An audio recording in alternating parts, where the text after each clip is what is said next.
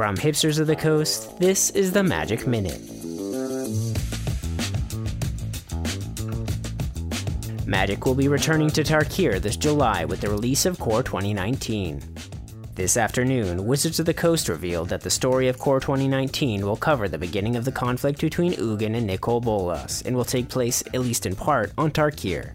It will also feature Yasova Dragonclaw, the former Khan of the Temur Frontier, as well as other non-Bolas Elder Dragons. The Core 2019 story will be written by fantasy sci-fi author Kate Elliott.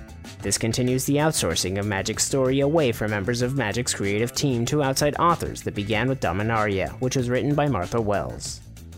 The first episode of the Core 2019 story will be published next Wednesday, June 13, on magic.wizards.com. Core 2019 officially releases a month later, on July 13, 2018. That's it for the Magic Minute for this Thursday, June 7th. I'm David McCoy, and the Magic Minute is brought to you by the generous donations from our supporters on Patreon. Go to patreon.com/hipstersofthecoast for more details.